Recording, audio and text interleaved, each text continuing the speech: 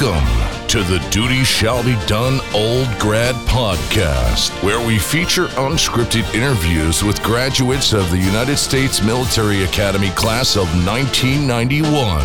The Duty Shall Be Done Old Grad Podcast with your host, Jamie Schleck, starts now. All right, welcome everybody to the Old Grad Podcast. I'm your host, Jamie Schleck, and today is, what is today? Today is May 3rd, 2020. And we are very honored to have one of our esteemed classmates, Dan Clark from Company C1, who's going to be our guest tonight on the Old Grad Podcast. And so let me first begin by welcoming him. So Dan, are you there? Yep. Hey, loud and clear. How are we? Hey, how are you? Thanks for joining us tonight. Yeah. Thanks for joining us on the Old Grad Podcast. So, you mentioned Dano. Dano is your nickname. How'd you come up with it? Like, who nicknamed you Dano? At the prep school, Dave Filer just said Dano, and it stuck, and everybody picked it up, and that's where it all began. Did it go through I guess you had to come from the? Did it go through at West Point as well? Because I know like. Not everything that goes through the prep school like comes through as a tradition or as a nickname into West Point. Yeah, it did. I think like Joe Duncan, Bob Dorda, the C1 classmates who were prepsters, they just started calling me Dano, and everybody else did too. So it totally carried forward. Who were the classmates in Company C1 that were prepsters? Let's see, Joe Duncan, myself, Bob Dorda, and I think that's it. That's confirming a theory that I've had, which is that it is alphabetical. That they did like zero.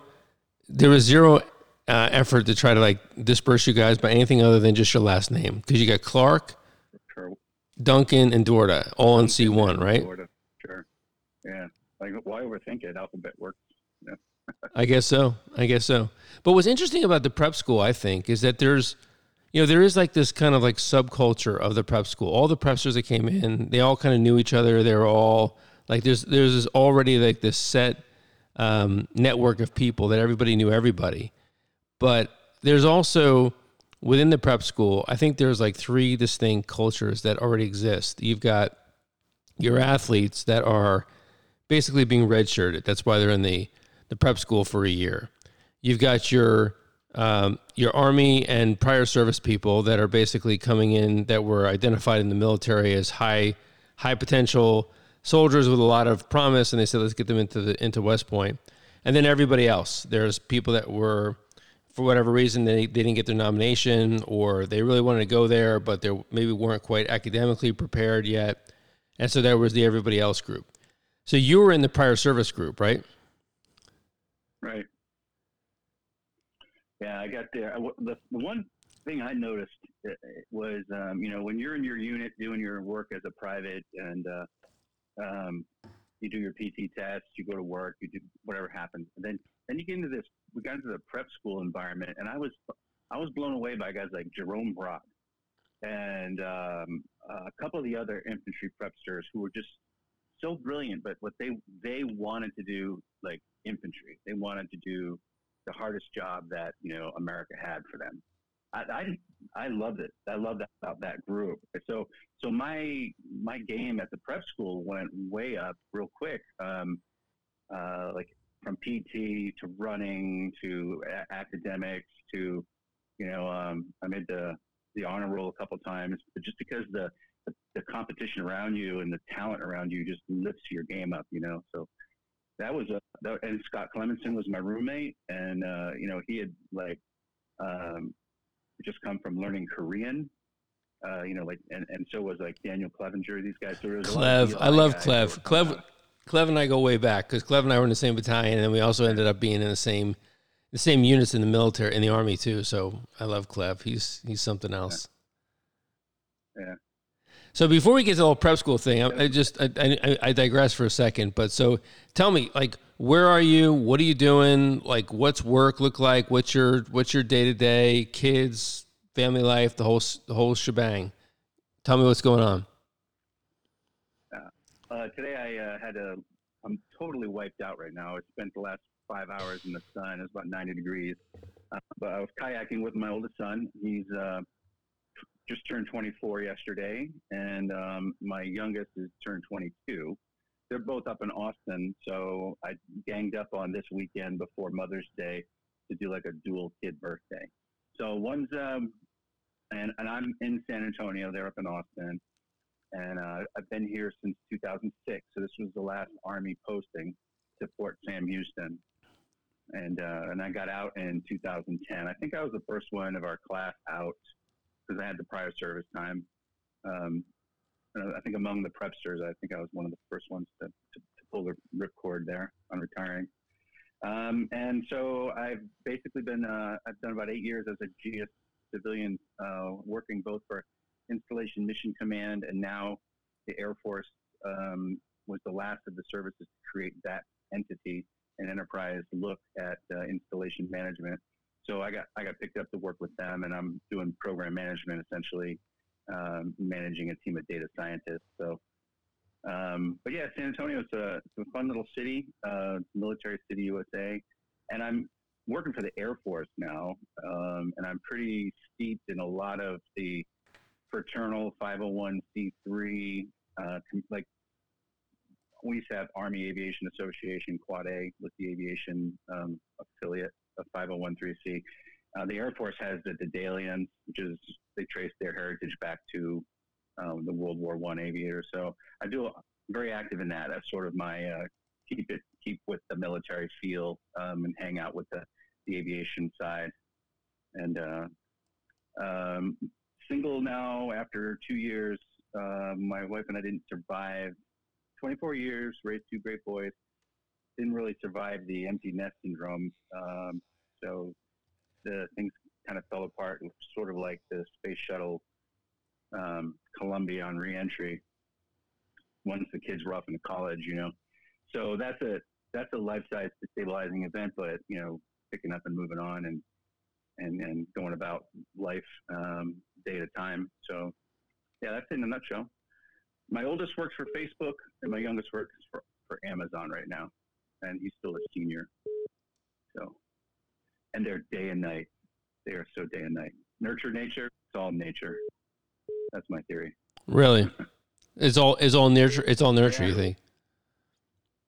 Nature. All nature. All in the DNA. All in the DNA. Okay. So, like, what you said, program management for data scientists. Like, what kind of data? Who's doing what? Like, what are you managing? What data sets or what? Like for the Air Force, what's the? Well, the largest thing is that we look at the infrastructure. So, all the DoD services use sustainment management systems, and it's been around for about 10 years. And so there's just a mountain of data on every building, every component, air conditioning, electrical, trusses, roofs, foundations, doors, windows. All of that data is just messed with. It's recorded every day. Every time there's a craftsman who goes out to a building to do an inspection, or that data goes into that database. And so what we use that data for is we would take that and we paired it with the funding levels. Like, this is, all the engineers out there might know this, but PRV is the plant replacement value, and the Air Force invests, and the Army does too. They invested about 1.8% PRV. Like, just give you an example, Disney invests in its facilities at 6%. They have to have everything shiny and everything working. Well, the military is way, way underneath the industry standard of about 4%. And so everything's falling apart on the infrastructure. And what we did is we took the funding available, this knowledge of all of the data, and we ran some predictive modeling to show what the Air Force would look like in 10 years, what it would look like in 20 years at steady state funding. And we use, the modern business intelligence software to really tell that story. So we changed the course of the ship, which is not an easy thing to do. The DoD, they move as a big, slow, lumbering beast, and we were able to senior leaders bought it and started throwing money at our FSRM problem. That's one. And we have about 134 different measured portfolios whose funding we chase. And if they have data, we use it. If they don't, they don't. But that's the biggest example of what that's all about. Wow. So, Dan, I have to apologize. I did not expect this to be the case. I have got to deal with a family situation. I just am getting text from my wife here. So, unfortunately, I'm going to have to call an audible here, if you don't mind. And we're going to have to postpone our continuation of this conversation because I got to deal with something on the home front, unfortunately. And so, I'm sorry. Okay, we're back. We're back in the Old Grad Podcast after our first aborted attempt on Sunday night, and I apologize. I had to leave due to some family situations I was dealing with, and so thank you, everybody, for your patience. Thank you, Dan, for understanding. I think I owe you an explanation. You know, we were talking, actually. You were just mentioning about your two boys who are, I think, 24 and 22, you said, and they're like right. 9-day difference, and you said you can't explain it to they both grew up in the same environment, and so they're very different, and there's got to be some nature because nurture was similar or whatever. I experienced some of the same stuff with my kids, and I think it's nature. My kids, some of them take after me in that they are like last minute planners. They just get shit done at the last moment. I mean, it has served me well in general if I try to make enough time, but I always tend to wait till the last minute to get something done. And so my son had a very big paper that was due on Monday morning. And of course, with this coronavirus, everybody working at home and stuff, like, you're not like in school to like think about it, And so like he had this Sunday night paper that was due, and my wife was riding his ass about getting it done. And she's like, you need to get home and help me get on it. I mean, he's a really good student. He's an amazing student, but this one particular class was just, eating at him. And so he's kind of a math and science guy, and this is like a touchy-feely, like U.S. history, and she's like this way lefty liberal teacher who's like, I don't know, just anti everything. And so anyway, he was writing this paper. It's like, I know she's not gonna like this, but he finally got it done, and it was like a weight lifted off his shoulder when he finally got the thing out the door, and he was like, oh, thank God, it's so great. But just it's amazing. So that's I don't know if that's probably both nature and nurture, because he's been watching me, and my wife also tends to wait till the last minute to do a lot of stuff too, and she's always packing like a million things in. So anyway, that's what I was dealing with. It was not really, I wouldn't quote it as an emergency, but it was a family issue that was emergent. So thank you for your patience and your perspective. That strikes on a theory. Well, it's on the nurture side of that, but how did West Point nurture us? Well, the Soch paper example is like, it's a last minute experience. And oddly enough, all throughout life, when in work and other things, I don't get creative until the last couple of days. I can't turn it on. If I have 100 days to do something, there's no creativity or energy or enthusiasm on day 0. But get me to day 90, 95, and I'm peaked. It's where I perform. It's really weird. Maybe that's a nature and a nurture thing, but I call it the Soch paper syndrome, that we kind of get really good in the last couple of days before an event. So did you see West Point was posting on Twitter? They had their Soch paper, like virtual Soch paper turn in. So kids were doing these crazy things like riding like goats at home, and like jet skiing, and like with their Soch, because they made a really big deal now. The Soch paper run is like an actual event. It's like when it was just starting to get big when we were there. It is now like a major event at West Point, the Soch paper run. I've got some good pictures from that era. So, well, anyway, happy Cinco de Mayo to everybody. Shout out to Jeff Helms, who turned me on to Modelo. Jamie, we have a little C1 class rule going that if you hear your name, you got to drink. So I think he's in Brooklyn somewhere right now. So had to drive to Atlanta to first enjoy a Modelo with Jeff back in 2017. Had never had it before. I live in San Antonio for 16 years. To Jeff Helms, you got to drink up. There's some other There's some other C1 people that need to drink. How about Bubba Norm Leck. Litterini? Norm Bubba Litterini, Bubba Leck, Nat Rainey, Joe Duncan, Bob Dort. I don't think Bob Dort is on, but I was gonna, Well, actually, if they hear it on the replay, they got to drink. So wherever Yeah, you are, if there you're you go. listening, There if you you're going for a run, you're driving in the car, pull over, you got to go do a shot or something, right? For Cinco de Mayo. yeah, something like that. It's actually good planning that we had to postpone. We go to Cinco de Mayo, so now you and I can have a couple of beers together. I actually have a Corona in my garbage can right here. I ran out of my Corona, so I'm moving on to Goose Islands next. That's well, you can't really see because I got a green. Look, I got a green screen. You can't see my green. Hold on. Put it in front of your face. There you go. I put my face. Yeah. So, Yeah, yesterday it would have been May the 4th be with you. You know, you see like a little bit of green around my big ass bouffant hair that I got going on right now because of my coronavirus hair. I'm dying to get my hair cut. It's like killing me. It's like so long. It's like a bush up here. It's weird when the wind makes contact. Like now, I've always had short hair, and now I take my Jeep out for a ride, and I feel my hair getting blown around, and that's a sensation you just haven't had in 30, 40 years, you know. So it's weird that it blows around and puts you into that weird, I need a haircut mode. That's something that doesn't change when you get out, I don't think. I mean, I've seen a couple people with long hair, but for the most part, I think most of us just get so used to having your hair short, you don't want it any other way. I've never wanted my hair other than, basically like a military haircut.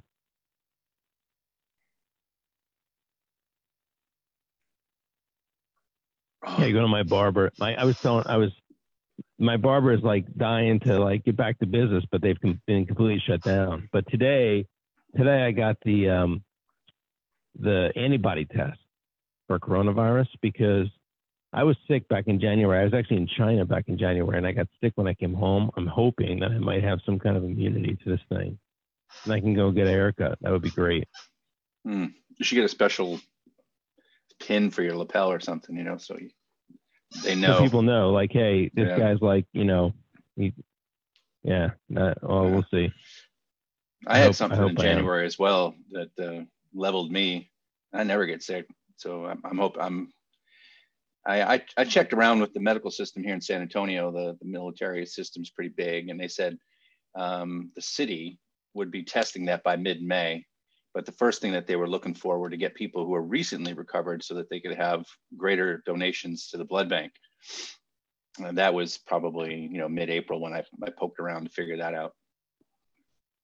Yeah, that'd be great. I'd be all over that. I mean, I would definitely give blood if I have the. I give blood anyway, but I definitely would give blood, making sure that I gave the antibodies away. Yeah, I'm forbidden for giving blood because if you were in Germany in the 80s and you ate hamburgers at Army mess halls, you are a carrier of mad cow disease or something like that. Anyway, I'm forever forbidden from giving blood. I thought they would have figured it out by now, but nope, can't do it. Question like 20. You gave blood at West Point a bunch of times, I bet, right? Yeah, I enjoyed that. If you get the free cookies. I've gotten calls from people to try to get the blood lady on. That would be. The blood lady's probably she's probably like 65, 70 years old right now. Like just some old, probably some grandmother just living her life. Like, back in the day, these crazy cadets, they screamed like bloody murder every time I spoke. I'd love to find. She would be interesting to talk to. Like, what were you thinking about this crazy bunch of people that would scream bloody murder like crazy every time we gave blood? This is one of those kind of things. I just have to imagine it would be the funnest thing you do during the week if you have a job like taking blood out of people's arms. That's got to be the funnest thing you do, Go listen to 4,000 people yell and scream and wave napkins over their heads. If you got a sense of humor, that's the best thing you do during a week of, dealing with sick people and pulling blood out of people. I was talking to Chris Barden from Company G1, and they would have their plebes put ketchup on their arms and run to the poop deck like they give blood when the blood lady came. God. It's just so crazy. That's funny. I think we had nothing to do or something. To let off some steam. So Dan, I got a chance. I listened to the first couple minutes of our conversation, and one of the things about this podcast, I'm trying to get better at being a better interviewer, is to be more present with what people are saying. Because sometimes people are saying something, and I'll be listening to it on the replay, and be like, "Oh, I should have asked that question," or "Oh, that was so interesting," but I was thinking about getting to the next topic, so I really wasn't thinking about what they were saying. And so, going back to what you were saying before in our last podcast, you're talking about the readiness state, using data and analytics to determine the readiness of military installations. That's the work that you're doing now as a DoD civilian, is basically big data, analytics, and comparing best practices to industry and looking at how are we relative to our crumbling infrastructure compared to like Disney or some other entities, right? That's basically what you're doing, is trying to kind of like have that data bubble up to the top. Right. We use the PRV, which is plant replacement value, as just a marker to understand where you are, right? Like we said of Disney, they're at 6%. Well, they have to be, because they have to have a pretty face, a shiny facility. Everything has to be pretty and new, and it's their business model. So you can't, as the Air Force or the Army or DoD, you can't argue for 6%. And maybe 4% would be a stretch. But then when you compare the fact that we're trying to run the defense on less than 2%, and the infrastructure goes back, 50, 60, 70 years in some cases, it's quite significant. And then everything, with the world pivoting to Asia, and we have that infrastructure out there dates back from World War II. And it's all in the ocean, it's salt water, it's islands, it's all that. The decay and the destruction is, very noticeable, and it's very pricey. So yeah, that's what we've been able to do. We've been able to, we just took our cost data, our funding, and we set it at steady state, and we said, here's your degradation. And, civil engineers know that we know how long a HVAC compressor runs. We know how long a roof truss system lasts, right? So every system and every component has a degradation curve. Some things degrade in 2 years, some things degrade in 20 years, and then everything has a replacement value. And so we modeled all of that. It's 55,000 facilities in the Air Force, and we modeled the degradation over time at steady state funding. And then by 10 years, and the visualization we created has a play axis. It's a heat chart, and it basically, you just see everything turn red quickly, and it was effective, right? Because we used some modern visualization software called Tableau. That's what all the COVID software is. If anybody's been tracking that interoperability with your data and that visualization platform is great. So we were pretty much leading the DoD civil engineer field with the use of that data, the modeling, and the visualization of it. And got something like 1.9 billion given to us over the 5-year POM. So it was a huge home run for us. So that's the best example we've had of using good data. And we didn't have. So we only had about. What's the scariest thing you've seen? Like, where's the infrastructure the most stretched across DoD? Like Hoover Dam's about to give way any second. Like what's going on? Are the Russians listening to this podcast? They could be. No, you just think about when the nuclear infrastructure was built, and the fact that it's pretty much still the same stuff, same system. Bunch of guys living in a hole with plumbing and air conditioning, and so that infrastructure is it's not as easy to upgrade that. Change. You don't just level the building and build a new one. You have to keep the same thing, and all they do really is just and I'm not a civil engineer. I don't know this stuff as a trade, but I just hear it as shop talk. That's the one area that the Air Force is, if they were given a blank check, what would they fix it and how would they fix that would probably be it. That's probably the the most critical mission set with the oldest infrastructure combo.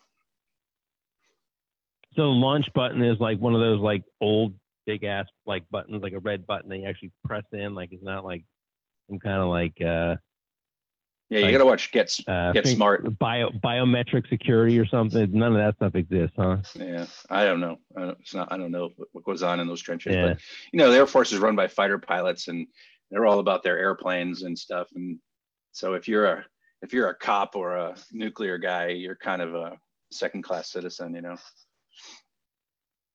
In the You're Air already Force second class culture. citizen if you're in the Air Force. Yeah. They're a fun bunch. They don't get things like op boards. Like they don't get that. They don't get commander's intent. It just blows me away. Hey, we need to tell everybody to do something, and here's what I think they need to do. And it's our job to tell our commander what they need to do. And let's put an op board together and tell everybody what to do. No, we don't do that. That's so like not us, you know. They're commanders. They know what they're doing. Okay. Like, I don't know else. I don't know how you want to get this stuff done, but what gets inspected gets respected. So I don't know. Yeah, that's when I've had to deal with the culture change of, you know, being the Army Ops G3 type. The world revolves around op orders and the commander's intent, and now I'm dealing with the Air Force. But.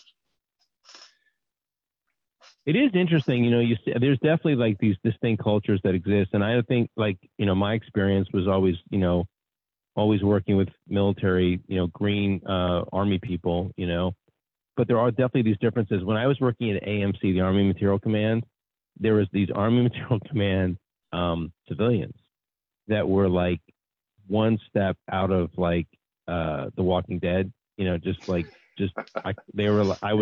I was like, it was like watching a Far Side cartoon in real life, like those kind of Far Side, you know, characters. This kind of, I mean, but in their defense, I don't think I had the best. It wasn't their A team that I was dealing with, because these are people that are working, you know, at night, you know, in the crisis action center. That's like, you know, if you're working some directorate, you're like, you know, somebody's got to staff this at midnight, and if something happens, you're going to call the person who's a program manager that, you know, can tie their shoes, you know, but don't wake me up unless there's a real problem. So, but I think that there are these very distinct cultures that exist across DoD, right? So you've got the Air Force and the Navy and Army and Coast Guard and Marine Corps. And when you get more and more senior, I wonder how that kind of like manifests itself in the way that decisions are made. Who gets to be put in charge of what?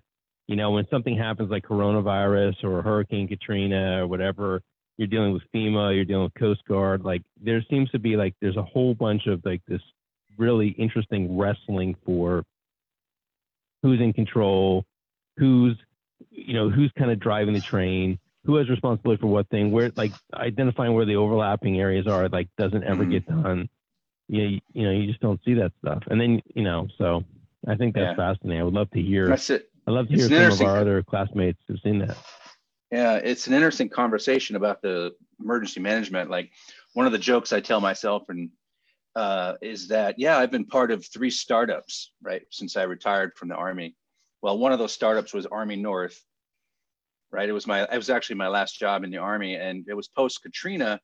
And the federal government was embarrassed by how they handled Katrina, like a pickup game. Like, oh, there's 3 colonels doing nothing over there and a battalion of infantry up in Fort Lewis. Let's put them together and make them fix New Orleans, right? So the Department of Defense did a pretty good job, but it took too long to get it together, right? The 82nd finally got down to Katrina and really made some good things happen. But they decided that this is too important to do it as a pickup game. So Army North was formed here at Fort Sam, and I was rotating back from Germany as a senior major, and I was into the 3 shop. And so we were figuring it out as we went, how to do this defense support of civil authorities. And you really had to study, you know, what happened in the Detroit riots, what happened in the LA riots, what happens during wildfires, and to see what are the Title 32 versus, like working with Indian nations. They're different nations. You just don't go in there and do what you want to do. So it was interesting. So I did that for 3 years and it was a lot of fun because before that it was, everything's over in Iraq and the fight is overseas. And this was a chance to actually team up with the National Guard and help your fellow citizens. And so it was a fun last gig just before I got out. But Defensive Did you ever Force of study Authorities. anything about this guy, General Russ Honore? Do you know who that guy was? You're stuck on stupid. That's his famous quote. Have you ever seen that clip? I haven't seen it, no, but I actually had a conversation with General Dennis Reimer recently. He was helping to guide some of us in executive leadership team, whatever.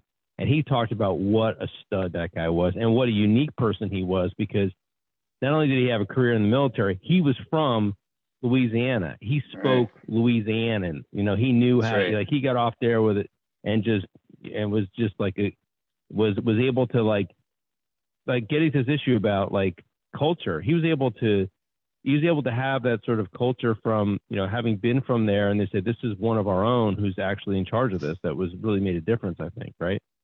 Yeah. The clip is great because he's talking to the media and he's like, look, don't ask questions about who's to blame for last week or a year ago. Your responsibility as the media is to inform the citizens on what they need to do now to prepare. Okay. So don't ask these past tense questions. And then the next question goes, who was to blame for whatever? And he goes, you are stuck on stupid. And it was the coolest thing because when we were in Army North, that was like our favorite little mantra, hey, don't be stuck on stupid. But it was great to see a 3-star talk like that, like get in their face, shutting them down, being a real street smart kind of guy. It was good stuff. And that was also, I think that was, you needed somebody that could kind of assimilate with that culture, or like, and people respect it apparently because, they were in that scenario. So fascinating. And I'm sure there's huge implications today, with coronavirus and how we're dealing with this as a nation. And we've got classmates all over the place in all different kinds of roles. I mean, that's one kind of thing that I feel good about is that, I know that there are people like you working in DOD and people working, in the Army and people working in medical facilities. I just read an article today about Dr. Rick Burney. He's running some big clinic in Madigan at Fort Lewis McChord, and like on the cutting edge, and Brad Woods and Moni Washington and all of our other classmates that are working in this. Is just so grateful that we've got people that are well trained and good thinkers and love America and trying to lead our country. So Dan, let's well, go ahead. You're about to say something. No, I'll transition with you. I was just I was going to echo the same thought you had. I've had it. So let's jump all the way back to the very beginning, 1984, 85, because your prior service. So you graduated from high school what year? 85? 84? 85. And from good old Rhode Island, huh? Are you a Patriots fan? Yeah, it's an interesting story. As a kid, I was a Cowboys fan, right? Because I think when you're 10 years old, you form your allegiance to your sport team, and it was the Cowboys versus the Steelers back then, and I became a Staubach fan. So I stayed with the Cowboys until they started to suck, and then the Patriots started to be great. And I had this feeling of like, hey, I'm in the military. I'm all over the place. I need a little taste of home. And oh, by the way, Brady showed up, so I became a turncoat Patriot fan. But I used to be some flip-flopper, right? Now I live in Texas and I'm a Patriots fan. And when I lived in Rhode Island, I was a Cowboys fan. It's a little strange. Yeah, it's a great little town. It's more military than people think. We had 2 Navy bases there. And I grew up in the traffic pattern of Charleston Naval Air Station. If you saw the movie Midway, that dive bomber skill where you just point your plane at a 70-degree bank angle down toward a moving ship, they trained that out of that Charleston Air Base right near my house. So there's a lot of like, wrecked planes and things like in that area where my grandparents had a farm. There's all kinds of stories of planes going down and doing different things. And so it was a good culture, good aviation culture for me. That's where I really got the bug for me to get into aviation. My grandfather was a pilot, and it was just, like I said, it was all around. So by the time I was in high school, the recruiters are calling, and I answer the phone, and it's like, "Hey kid, what do you want to do?" "Oh, I want to be a pilot." "Hey, the best way to do that is to enlist as a helicopter mechanic. They make the best pilots." "Oh, okay. Where do I sign?" I mean, that was really easy to get, right? So about 10 of us or 12 of us from my high school class got signed up by the recruiters, but only like me. I was the only one who actually shipped out, because everybody figured out that it wasn't a real contract. You could get out of it. You didn't have to go. They weren't going to force you to go because it was bad publicity. So that kind of thing went around New England, where, the kids who did get hooked by the recruiters, there was always an aunt or an uncle or a mom or grandmother going, "No, you need to go to college." Which quote, I think, this is an interesting sort of like also commentary on the country as a whole, because, the Northeast, I'm from the Northeast area, you're from the New England area, you see less, ordinarily what would have been a college-bound kid, you see less of these kids enlisting than, say, like, in Texas or the Midwest or even in the South, like, in fact, speaking of like recruiter stories, I had this kid, oh my God, he was so smart, but so dumb, right? He was valedictorian of his class, valedictorian, right? And somehow he thought, because I was an engineer officer, somehow he thought that this is a way to become an engineer. The recruiter lied to him and said, "If you want to become an engineer, you should be a 12 Bravo and you'll become an engineer." And so this kid was thinking he was going to go right into like engineering school, and lo and behold, he's blowing shit up. And but he probably ended up going to West Point or becoming, I'm sure he went to like an amazing school, because you could tell this kid was super smart, but just didn't have a lot of common sense. Also didn't have a lot of guidance. He grew up with his grandparents. I don't think his parents were in the in the story so much, but he's a real smart kid. And anyway, so same story. You got lied to the recruiter and ended up getting in the Army. You got lied to you also, a bit the hook from a recruiter. Thought you were going to become an aircraft mechanic, and that was going to make you a pilot, right? It wasn't a lie. It was his opinion. But no, I actually liked it. It worked out that way. But he didn't. I could have gone to flight school from high school, but he had a quota, and off we went. So I ended up in basic training, and I was in there with Patrick Burton. I still have my basic training photo framed up on my wall, and he's in the top row, and he's got his BCD glasses on. I don't think he ever got an ass chewing. I don't think he ever brought any attention to himself. He did everything like right down the middle. And then I vaguely knew that I didn't know he applied to the prep school until we got to the prep school about a year later. Oh, and by the way, he applied there before he went to basic with you, or you're saying he applied there while you were at basic? In basic training during the Reagan era buildup, right? They were actively growing the military, so they needed to look at ways to find more talent. So they pulled aside everybody out of our basic training company of 300 people who had ASVAB scores above maybe 95 or something like that. And there was about 12 of us. And so the drill sergeants brought us into their office and lined us up, and they proceeded to Jones, you need to go back to Iowa and just grow corn, because you're not going to lead my soldiers and my men. And then he ran out the door and probably never applied. But they were doing a little bit of strong arming drill sergeant technique. They got to me, and I had a reputation of being a mafia guy from Boston. It's a funny story on how that came about. But they got to me and they said, "All right, you'll work, Clark." And then they go to the next guy and they yelled at him, and the next guy said, "Yeah." They didn't give you any shit at all. They didn't give you any shit at all, huh? They didn't give me any shit, no. And I guess I earned my medal in that. It's a funny story, but basic training, it's BRM. We had 2 weeks of rifle marksmanship. The first day out there, I shoot at the next guy's target. I get my ass handed to me. And what are they going to do? Oh, we're going to kick you out of basic training and you're going to have to start over, right? Same story. So now I'm all hyper alert.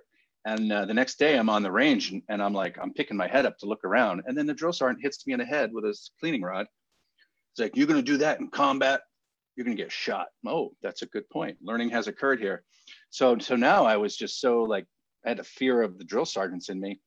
And it was June, Fort Leonard Wood, Missouri. I'm laying in rocks. I'm not moving. I'm not wiggling. I'm not picking up my head. I'm not bitching. And basically my elbows bled through because I just stayed in the prone. And then I wouldn't go sick call. I would just treat them myself and I would wrap napkins around them and tape them. And so I had this ungodly looking, double amputee looking, self-bandaged elbows. And I would get right back down into the prone, do my thing. And they never heard me complain about it. I didn't go whine into the drill sergeants, and my peers thought I was a little bit psycho. And I had the Boston accent, and the drill sergeants used to drop me for fun. They'd go, "Hey, get down, Clark. You know what we want to hear." "Oh, drill sergeant, Private Clark requests permission to recover." And they would do it up and down, up and down. So it was kind of fun. They, I guess I proved myself to them. They passed me on, and they put me through the application process. And here's a funny thing, right? ASVABs in high school, junior year, senior year, same score. I take it in the middle of basic training. I get off of a hot range. I get to go into an air-conditioned building. I get to have a cherry Coke. If you remember how popular cherry Coke was in '85. And I pop that cherry Coke, and I'm in this nice building, and I'm like, wow, I know all these vocabulary words. I know all this math. I raised my score by 200 points. It was a fantastic little miracle, and helped me get into the point, because otherwise I probably would have been, a drill sergeant or something. But that was our story, the basic training.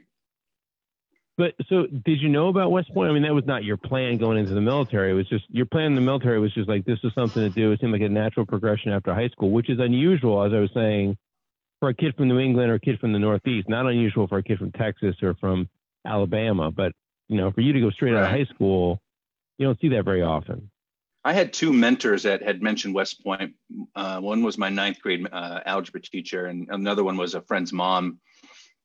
So, but my situation as a kid in a factory town in New England with no opportunities really there, as I was just ready to get out of town. My mom raised two boys by herself, deadbeat dad, never present or did anything for us. And, so I was scrappy and picking up work from 6th, 7th grade on, a paper out here, working dishwasher there and whatnot. And as soon as I could, I had this energy to just get out of there and go. And so the military was perfect for me. I was given Germany as a first assignment, and I was so excited about that. So by November of my 18th year, I was in Germany, hopping on trains and trying to practice my Head Start German, and going to pubs and spending all my private first class paychecks on beer and pubs. So it was a good experience to get. And it was while I was in Germany that the application for the prep school came through. So then I got over to the prep school, which reminds me back to your question about the prepsters and the alphabet. Ralph Dethridge was another prepster, but he didn't make it after plebe year. But he was a D. Duncan, Dethridge, Clark, and who was the other prepster? Dorda. Wait, he didn't graduate with us? Dethridge? Wait a second. Yeah. No, wait, not Dethridge. Wait a second. Oh, geez. The Mag? No. Jeff Helms, send me a text, brother. Who is that? Who am I thinking of? Dethridge graduated with us. Yeah, I know it's Dethridge. He was such a weirdo.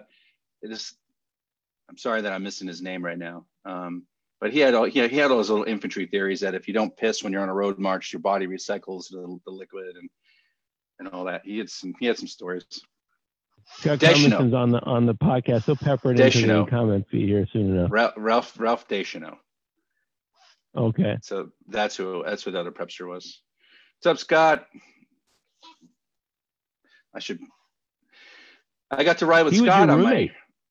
and I He have was a your picture of him in roommate, his underwear. you said he was your roommate at prep school too, huh? Yeah.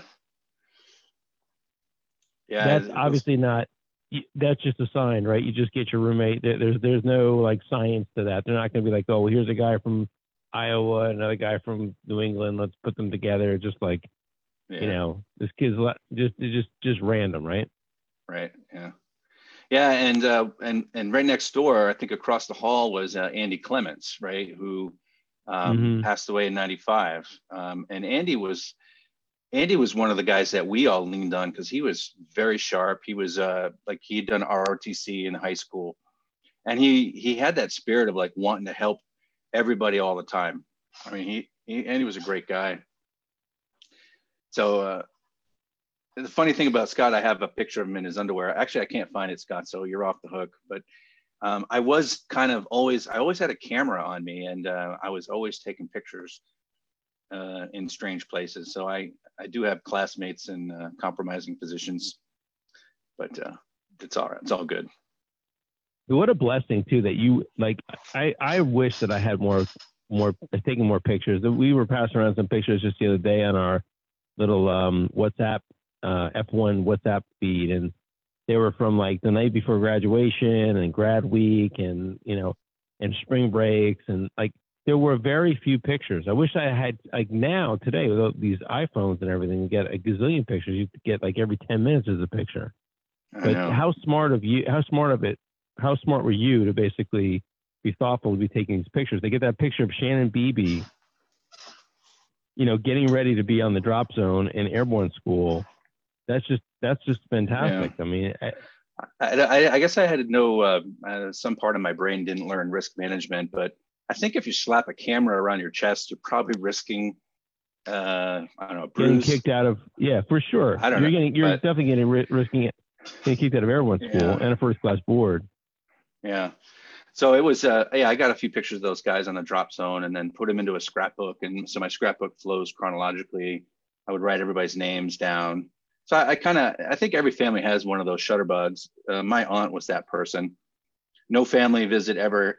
It always had to have this performance of getting the photos.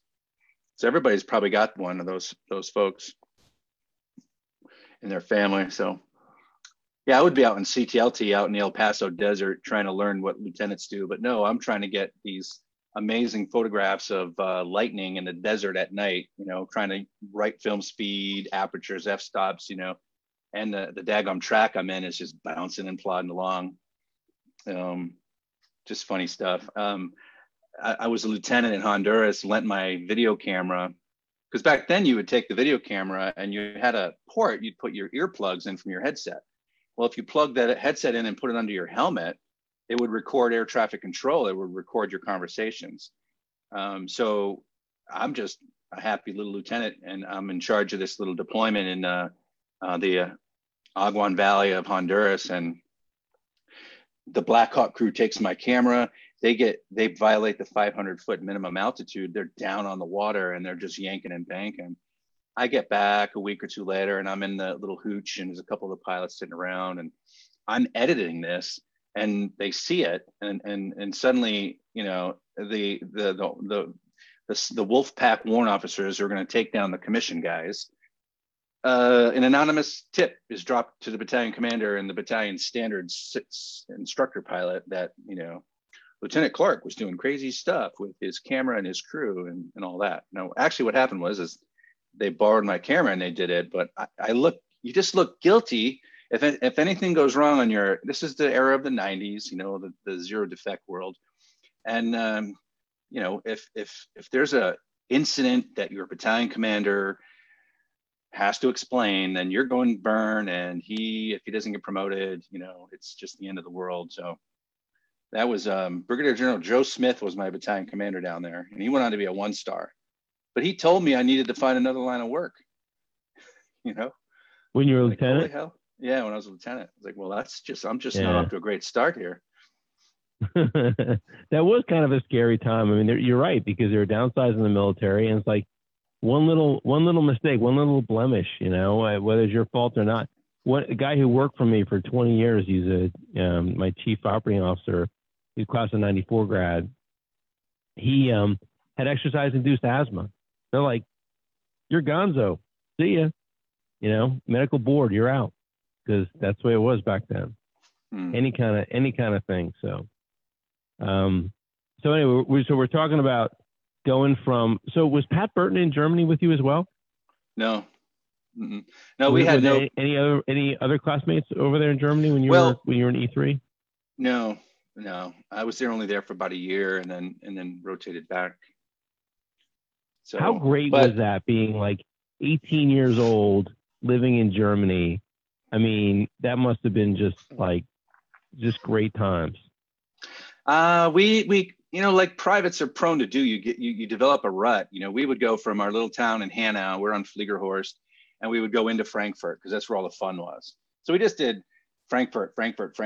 I took one trip to Nuremberg and took some photos, and that was it. But I went back as a major, and during my S3 XO months there, or the couple years I was there, I overlapped with Jeff Helms and Norm Littorini, so they both have to drink now. And that was a good time. We actually spent if your name gets mentioned on this podcast, you have to drink. That's the rule. Cinco de Mayo. Yeah, we should say hello to some of our friends who are on this call here. So Jim Nugent, you can drink. Troy Kelly, Alex Rogers, Scott Clemenson, Mike Schultz. Who else did I see? I saw Nancy Green's on here. So you guys can all drink up. Yeah. Cinco de Mayo. So here you are. You're a high-speed prepster. You know how to shine your shoes. You've been to prep school, prior service. You got the aviator wings on. I remember something. You had some kind of wings, something with. Chief. Yeah. Okay. And then you show up. So when you show up to Beast Barracks and you have all like these scared, like recently graduated high school kids, you look at them and be like, "Oh, you guys are so naive and so immature." So no, there was really no time for judging. It's more, your teamwork, your sense of teamwork. We'll all get through this together. Don't worry, this is just a game. You got to get them to start understanding that. So that was sort of the mode I was in. My roommate was Bob May. He was a football player. Oh, I remember that guy. He was so funny. He's a great guy. So I there was all the time we would spend in the room was just like, just helping him manage I felt that in basic training. I know what it means to go from being a hero to a zero, to being, the stud of your school, to being the dud here, and not knowing anything, But I remember what comforted me is that I kind of figured out in basic training, I'm going to get 3 hots and a cot. They got to let me go to sleep. They got to feed me. It's kind of in the rule book. They can threaten all they want, but I've noticed the trend here. We're always getting fed. We're always going to sleep. So I figured West Point would be the same sort of way. But I tell you what, Beast Barracks, they starved me. Like, they kept making me go do shit and get up and go. And I mean, I felt that little fuse. Like I was going to throw a plate if one more of these guys made me do something. There was like a couple lunches or meals in a row where I got like 2 pieces of ham out of the serving, So I felt some new stress in Beast. Dave Baxter used to talk about the differences between being 22 and being 18. Like, you think he was like 100, right? He's like, you youngsters.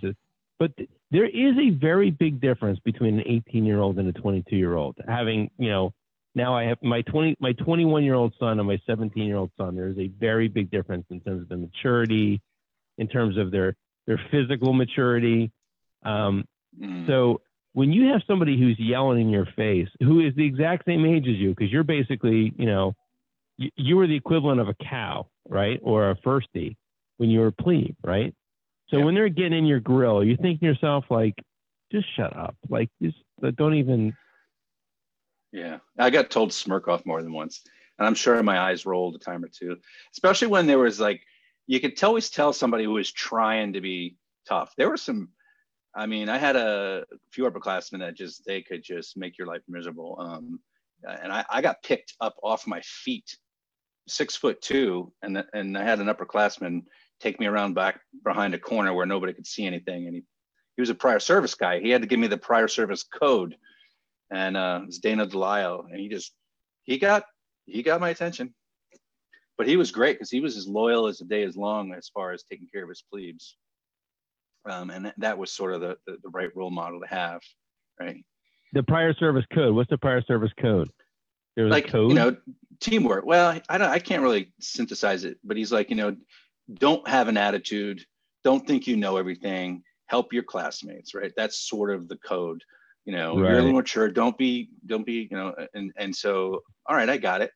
So, but he had to do that whole, you know, I think he just wanted to do that for fun. I never attempted that. My I didn't nephew- carry that tradition on.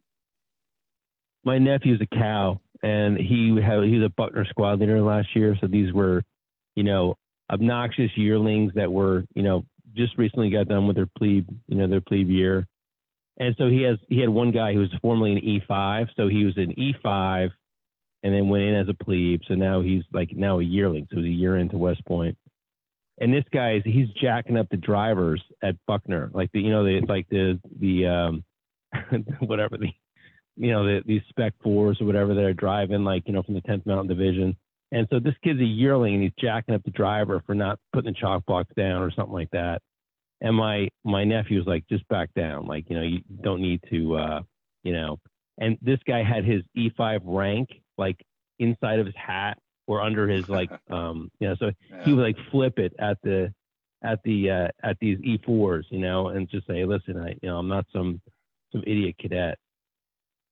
My nephew was trying to manage that whole process. It sounded like it was an interesting leadership challenge. Buckner was a great time. I think the funnest thing I did at Buckner was with Clayton Lowe. We signed out to a grid coordinate, and there happens to be a grid coordinate where there was a fire tower. I don't know if you know of this place, but it was about a 3 or 4 mile hike and we went out there, and I had somehow smuggled in a little pint of 151. And we sat up on top of this bald rock next to this fire observation tower, and we scratched into the rock a chessboard. And we scrounged around for different rocks, and we came up with chess pieces. And we sat there passing this little bottle back and forth, blind to the fact that a massive thunderstorm was rolling in. And then when it did roll in, we were like 3 sheets and happy. I remember standing, like the face of this rock was pretty steep and the wind hitting it. We were leaning into it. And then we saw some lightning, and we go, by the time we saw lightning and the brain said, danger, we need to go, we had just enough time to get off the face, down about 50 feet or so. And the rains just came crashing down. All we had between us was a 1 space blanket. And so me and Clayton Lowe found a crack in the side of a rock where we weren't getting pelted by the rain.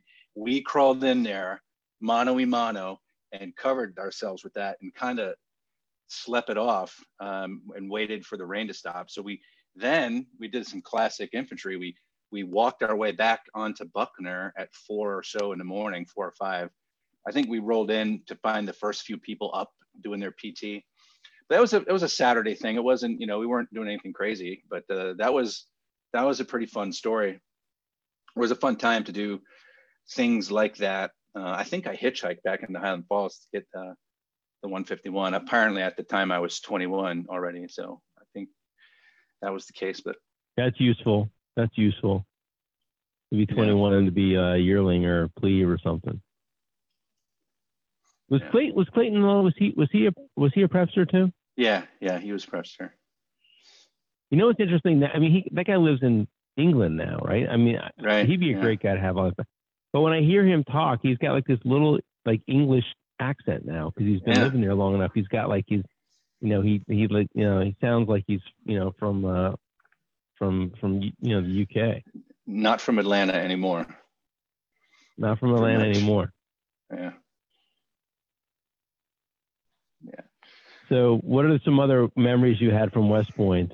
And with the what was C1? What was your name? C1 what? The Chuckleheads or something? What was it? Oh, Crusaders. Okay. I think some people call us Chuckleheads, but yeah. So the it's all changed now. That's a politically insensitive term. So no more Crusaders. But I was in the color guard. Politically insensitive compared to Be Straight or Be Gone, which I don't think it ever meant anything like that was like anti-gay, but or Go Cox or whatever the other ones were that they had. Be Straight or Be Gone has changed too. So I don't know, right around our reunion 2016, I was up there in 14 and I walked by the old area and they had their rocks painted and there was a rock that said Be Straight or Be Gone. And by the time 2 years later for our reunion, that rock was gone and they had a new motto. So it had changed over. So I did a year out of C1 in the color guard. And I think back in the 2016 reunion, I went back into the color guard, the flag room where we keep all the flags and everything. And the tradition that Randy Judd and I had started, we just signed our names on the wall. We started that our senior year and it's still carried on. I don't know that every year has ever done it, but every person in every team that's written, it's still on the wall. And so maybe in the 30 years it's transpired, there may be 20, years, 20 groups of people that had signed the wall. So I thought that was kind of neat. We have a little heritage there. And so you were the color guard as a cow, and then also weren't you the color captain as a color lieutenant or something as a first team? You did it twice, right? Yep. Yeah. Randy Judd did it in the fall, and I did it in the spring. So that was kind of rough. That semester when you're about to graduate is like, that's not the best time to be out of your company, because everybody's just in high spirits and having a good time. And, I was out of the company. So it was a little bit of a bummer. I lost a lot of I don't get all the jokes that these guys make when we get together because I miss some of that cow year time and that first year time. And the way you semi-volunteered for it, but it also gets kind of like assigned to a company, like company to company.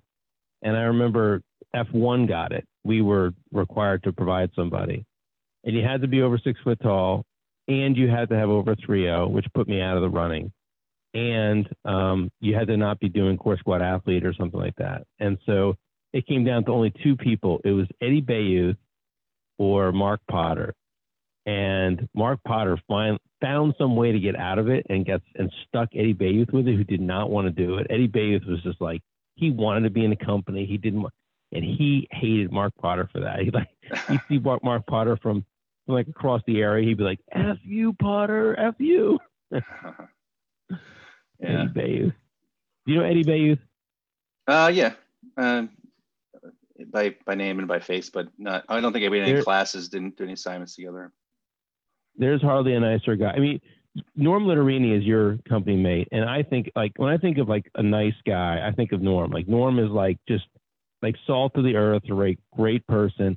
That's the way Eddie Bayouth is too. He's such a great person, such a great addition to the Long Gray Line, but also so funny. And he actually had an 8-year break in service, got out, 8-year break in service, went back in, and he's about to retire right now. He's like coming up on, he's got like 21 years now. He's going to retire soon. Was that a 9/11 thing, or did he go back in? Yeah, he got out before 9/11 and then went back in like after 9/11. But like, I think he got out like in 98 and he went back in like 05 or 06. So it was like straddled those years.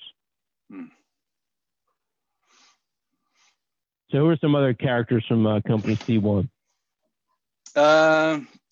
We had a fella from Haiti, Reggie Delva, and we called him Reggie Bad because he could curl like 130 pounds straight, ripping arms.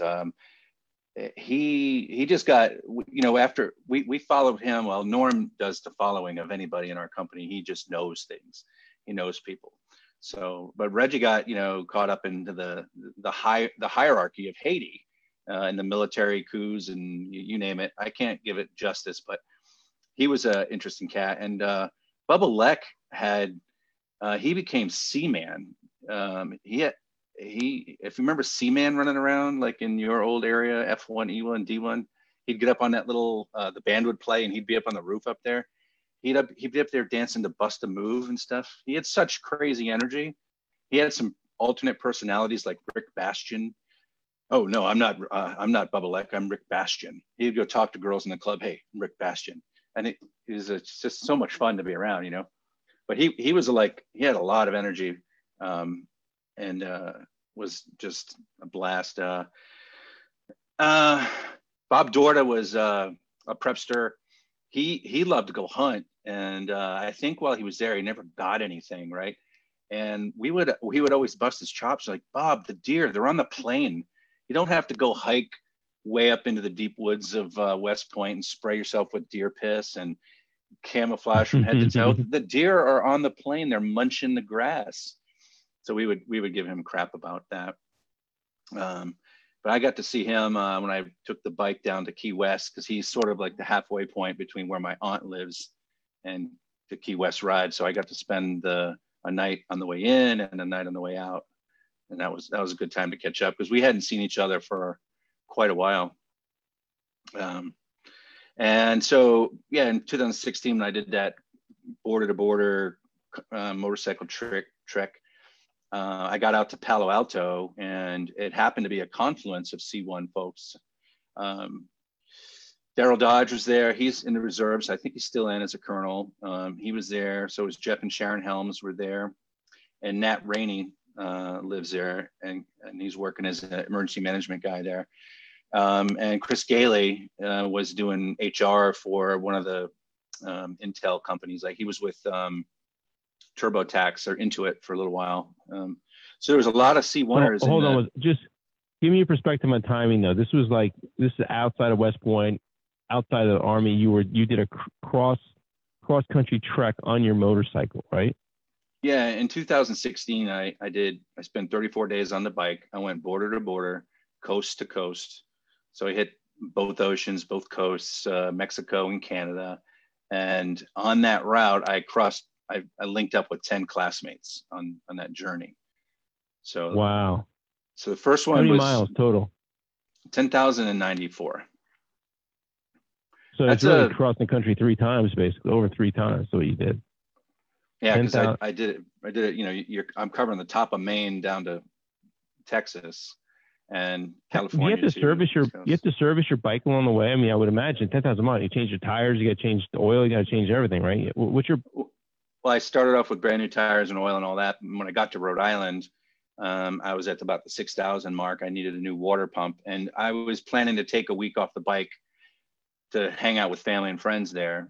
And so I dropped the bike off with the local repair shop, but I made it the whole trip on one set of tires. That wasn't too bad. 10,000 miles when you're just going straight is not bad on a set of tires. But it was how fast do you go?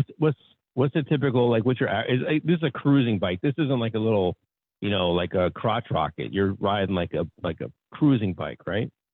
Yeah, the Sport Tourer is the category, and it's 1,600 cc, so it's got some muscle and it could carry some weight. So the bike itself is 850, my 220, 230 with gear. Yeah, so you're about tipping in at 1,000 pounds. So, but the bike was very nimble once it got going. From California, crossing all that wide open spaces, I mean, it was not unseen to comfortably hold 95, because I had a pretty good windscreen. I wasn't doing any, you know, Moni Washington, 140s or 120s. Ball 50. Yeah. I was thinking about that. I was like, oh, that's because she can just basically lay down on the tank of the bike, all 5'2" of her, whatever. But I'm a big wind target. You know, I'm up on that bike, and it's like, it's work to hold on to that thing. But yeah, so it was kind of interesting. How many hours a day? How many hours a day are you on the bike? Each day varied, but I think the shortest day was 350 miles. Call that 4 hours, 5 hours. And the longest day was 1,000. Like my first day out of the chute. And you said, so I'm gonna say it was because you had a plan. You had to get to see Scott Clemmensen for his 50th birthday. Right. And you had you were out behind plan, right?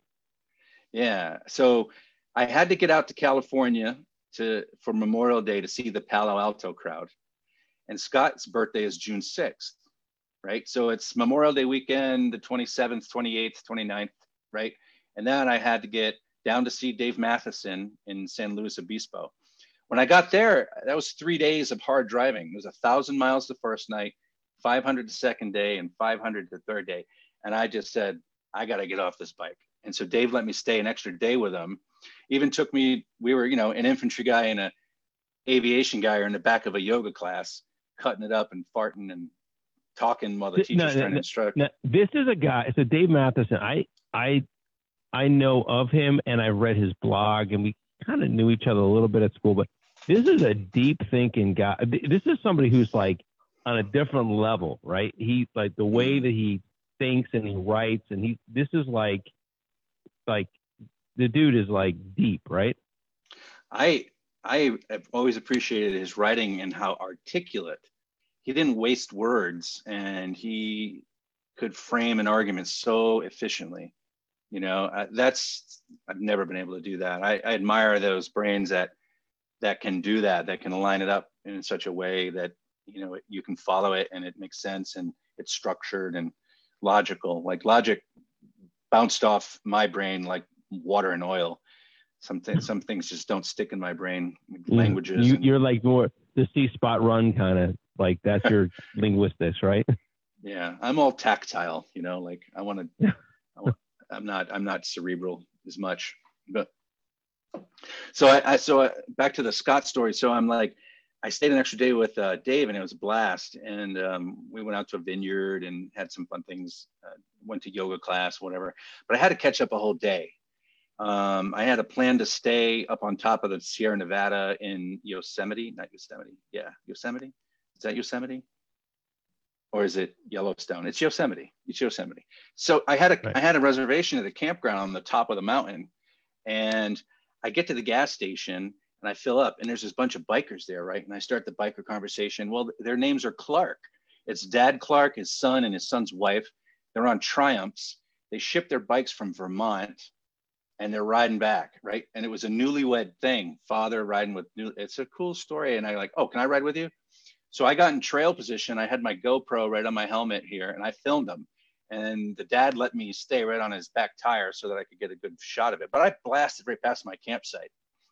And it was 46 miles of the best mountain riding I have ever done. And they were linked, their helmets were all linked so they could talk.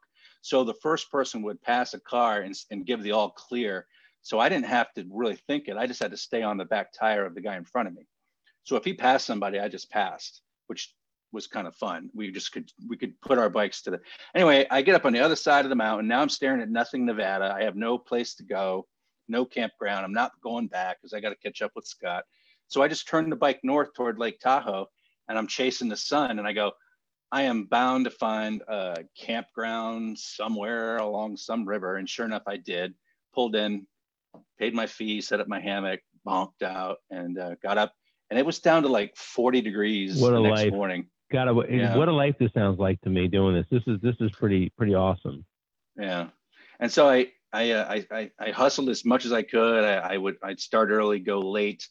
And I nearly ran out of gas in Nevada because I got caught staring at the sunset. It's something I'm into the photography moment. And when the sun is setting on the spring desert, there's a lot of purples and pastels popping. And I was, no handing the bike, grabbing my phone, getting video and doing things like that. And not paying attention to my gas or where my gas station was.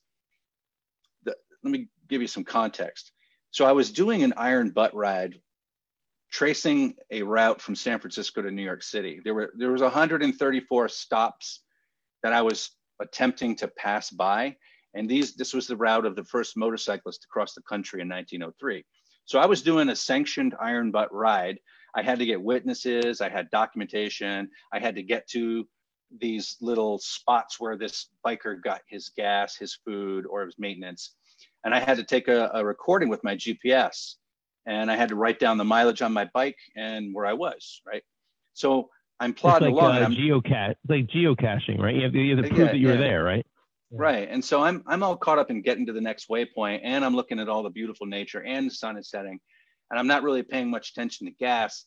On my GPS, I smashed, yeah, take me to the next gas station, right? So I get to the next waypoint.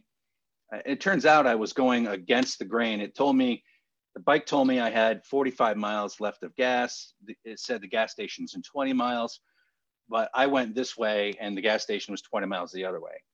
By the time I got to the stopping point, I had a gap to cover of about 60 miles, and I had about 15 miles left of gas. So I put my reserve can in. I had a liter of gas on the bike, put it in.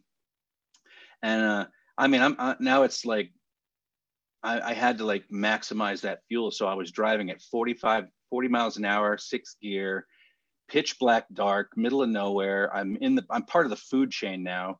If I get a flat tire or hit a porcupine, I'm in a survival situation. But I get on the interstate and I'm 40 miles an hour, blinkers on, 6th gear. Long and short, I get to the Utah Nevada border and I had the computer told me I had 6 miles to go. Well, that whole debacle ate up like 2 hours of my night, and I still had 180 miles to go at 11 p.m. to get to Salt Lake City. To get to Scotts. Oh, no. No, I'm working my way there, but I had to get to my lodging at Salt Lake City at Luke Air Force Base.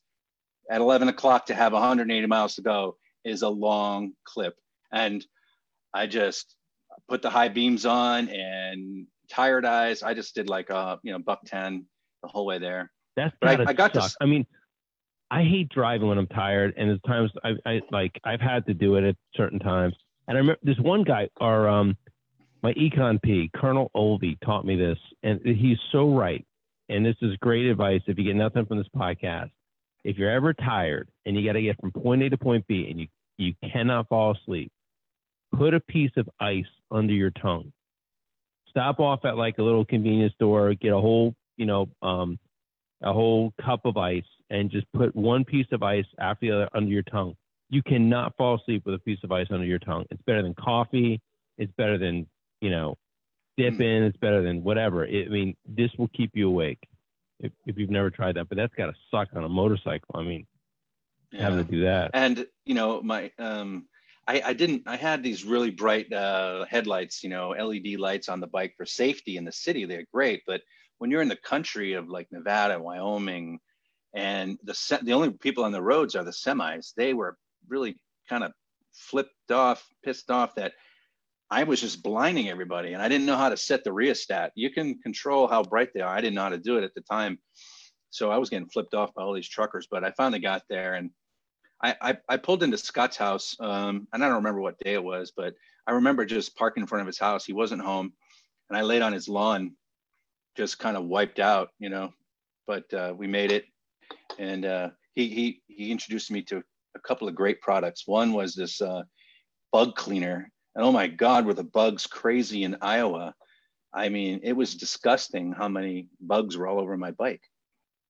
But he had some super cool cleaner that we got all that grime off.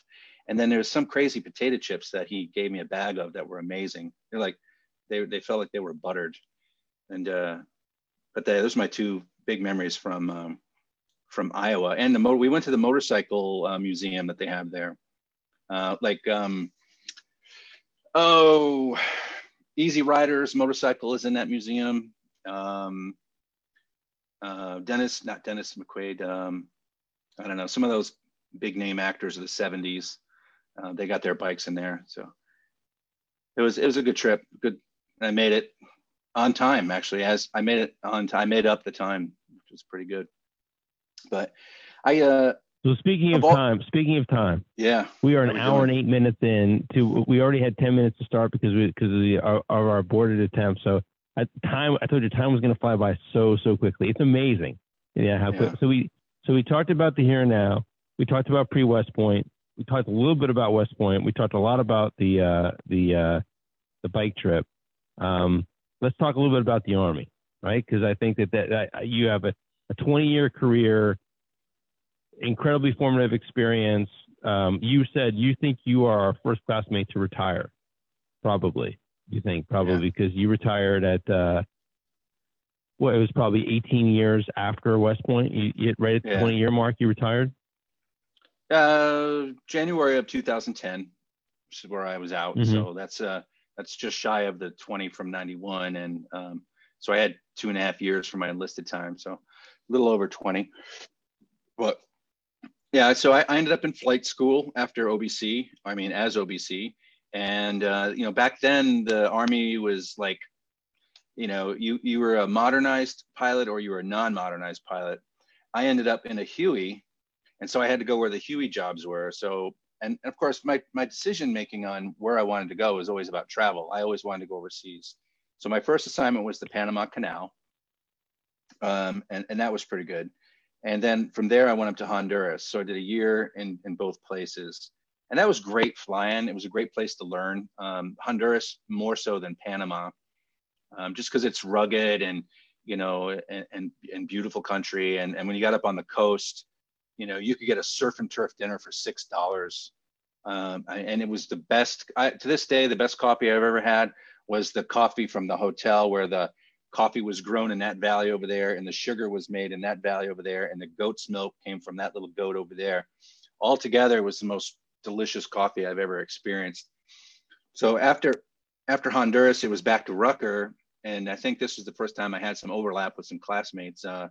Sean Prickett was there. And so we popped out our babies at the same time. We have little Alabama citizens in our homes. And one of the jobs that I liked there was I got to teach OBC. And this was a sort of a learning curve when you first begin to realize you don't know enough yet. You leave West Point a little bit cocky and headstrong. Oh yeah, I did this and I'm so badass. I got my little air assault badge. Yep, okay. And then I'm teaching leadership. Where'd you go to air assault school? At Rucker. At Rucker, okay. Yeah. You're not a Gruber grad. The crazy Gruber stories. No, I have a Gruber experience, but I'm not a Gruber grad. If you know what I mean. Okay.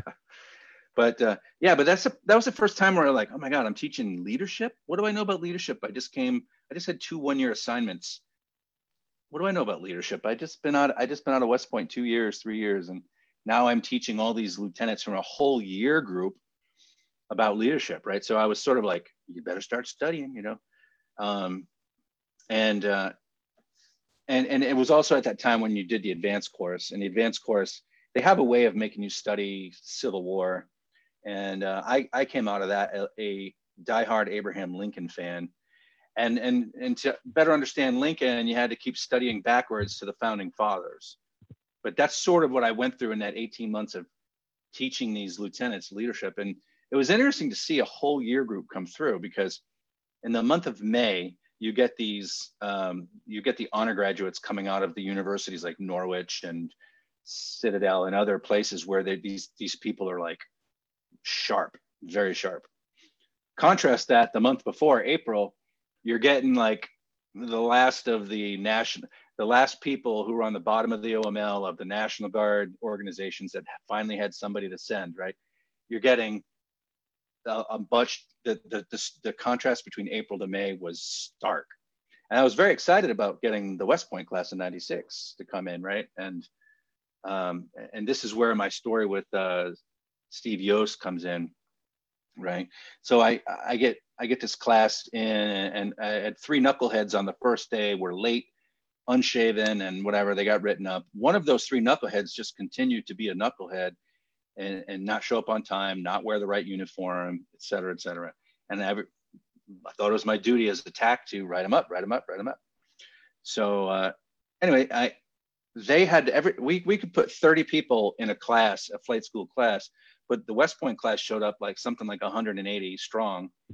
And so you do the math, you got 30 starting here. Well, 180, 150 are starting in later and later and later. So some people had to go 90 days, 120 days before they could start the flight training.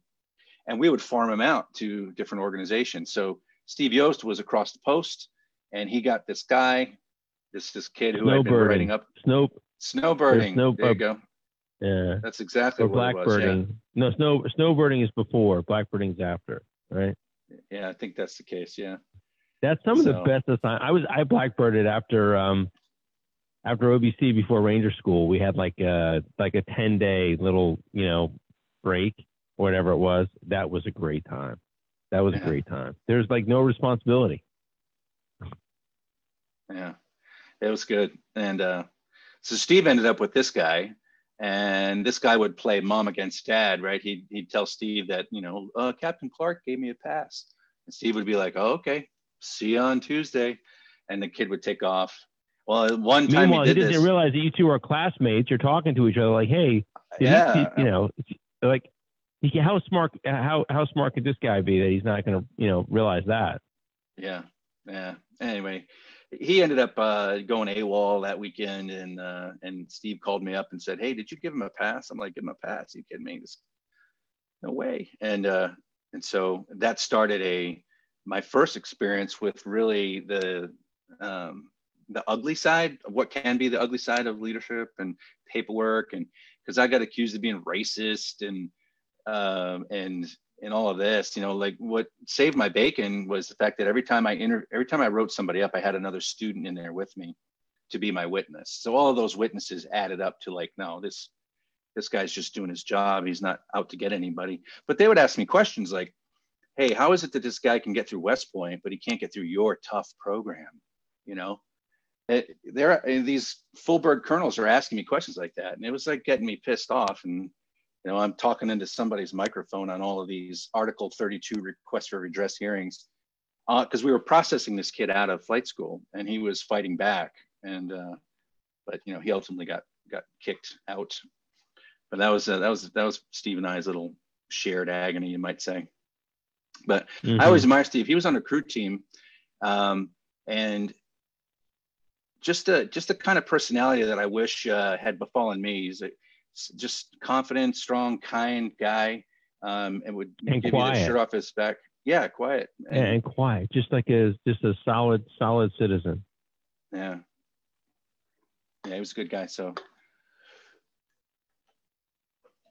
that was flight school, and from there I blasted off to Egypt. Which was a pretty fun flying job to be doing peacekeeping stuff in the Sinai Peninsula. Got to hang out in Tel Aviv and see the Jerusalem a couple times. And after that gig, the Army put me in recruiting, which I thought was, like, oh, they hate me. They're kicking me out. What did I do to deserve this? This is horrible. But the fun part was I got to go back to Rhode Island to be the recruiter. I was in charge of all the recruiting in Rhode Island and Cape Cod area. So my job was to drive around to high schools and chat it up with principals and try to get, support programs to get kids in the Army. So it was kind of fun. I enjoyed doing that. I looked up my deadbeat dad one day. I drive out there with my government license plate car in my uniform. I knew where he lived out in the farm, and I pull in, right? And there's a barn on the right. And I don't know that he's in the barn, but he's in the barn. And I pull up to the front and I go to the door. He don't know me from Adam. I'm looking like the government. I'm banging on the door, nothing there. And then finally I see the door open, and I walk up and I introduced myself. I sat in his barn for a little bit, had a beer with him. And then he took me over into his real house. This other house was not the house, and proceeded to show me some junk that he had from when he was in the Air Force. So he gave me a set of World War II trench knife that he had gotten in France in the 50s when he was over there. And that was that. That was like a cold call visit that didn't turn into me getting shot, or chased off or anything. Well, hold on. This is fascinating. We didn't talk about this at all in the pre-call. I'm riveted by this conference. So you hadn't talked to him, you hadn't seen him, didn't know your dad, and you went and just knocked on his door, cold called him in uniform while you're in recruiting command, basically. Yeah, that's pretty much how it worked. Yeah, I'd seen him once before, about 5 years earlier. So there was a chance he could have recognized me and on all that, but there was no pre-call, no phone call, no, hey, I'm coming. I was just in between schools down in that county, and decided to go, on a whim, go do a cold call and knock on the door. So it turned out all right. Yeah, it wasn't too bad. So, like, what did you say to him? Like, hey, listen, I'm your son. I haven't seen you. I've only seen you once in however many years, or like I'm at a loss for words, which is big for me. Well, I steer clear of all the Dr. Phil shit, and I'm not going to put anybody in that sort of position, like, you abandoned me, none of that noise. It's just like, hey, how you doing? Just let you know, I'm in the state, I'm in the Army. Thought you were in the Air Force, so I'm Alleen's youngest, and here's what I'm up to. I got 2 kids. Saw you 5 years ago. How you doing? What's going on? Can I join you for a beer? So we sat in his little. He had a wood burning stove, a lazy boy chair, a cooler, and a TV inside the barn next to the tractor. It was the coolest like man cave you could ever want to have, And so we just hung out there. And I'm sorry. Go ahead. Yeah, I was gonna say one beer in, and I think the edge is off on that sort of edgy type of thing, So yeah, no. I know it was you and your brother growing up, right? You and your brother. Yeah. And so was both you? He is your brother's father as well? As far as I know, yeah, I think so. Okay. But I think we ought to try to get some DNA testing done. That'd be interesting, because he went to jail when I was 1 because he shot up the house with a shotgun in December, went around and blew out all the windows, ended up in jail for that antic. And maybe I was 2-ish.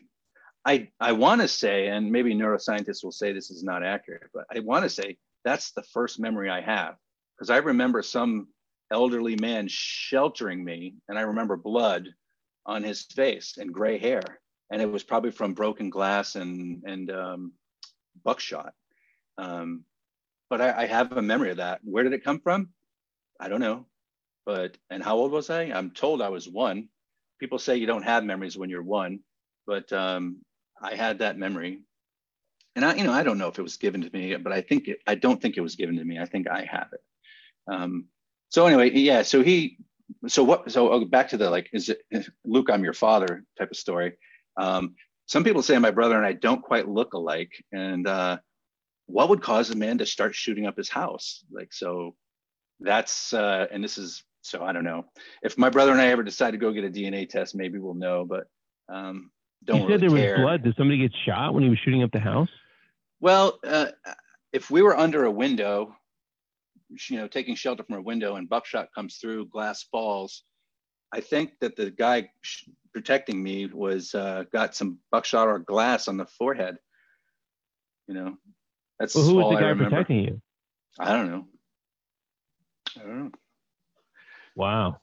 Yeah, I don't know. I didn't get those debriefings from my mother. Like, we're not going to talk about that one, So it's a weird your one.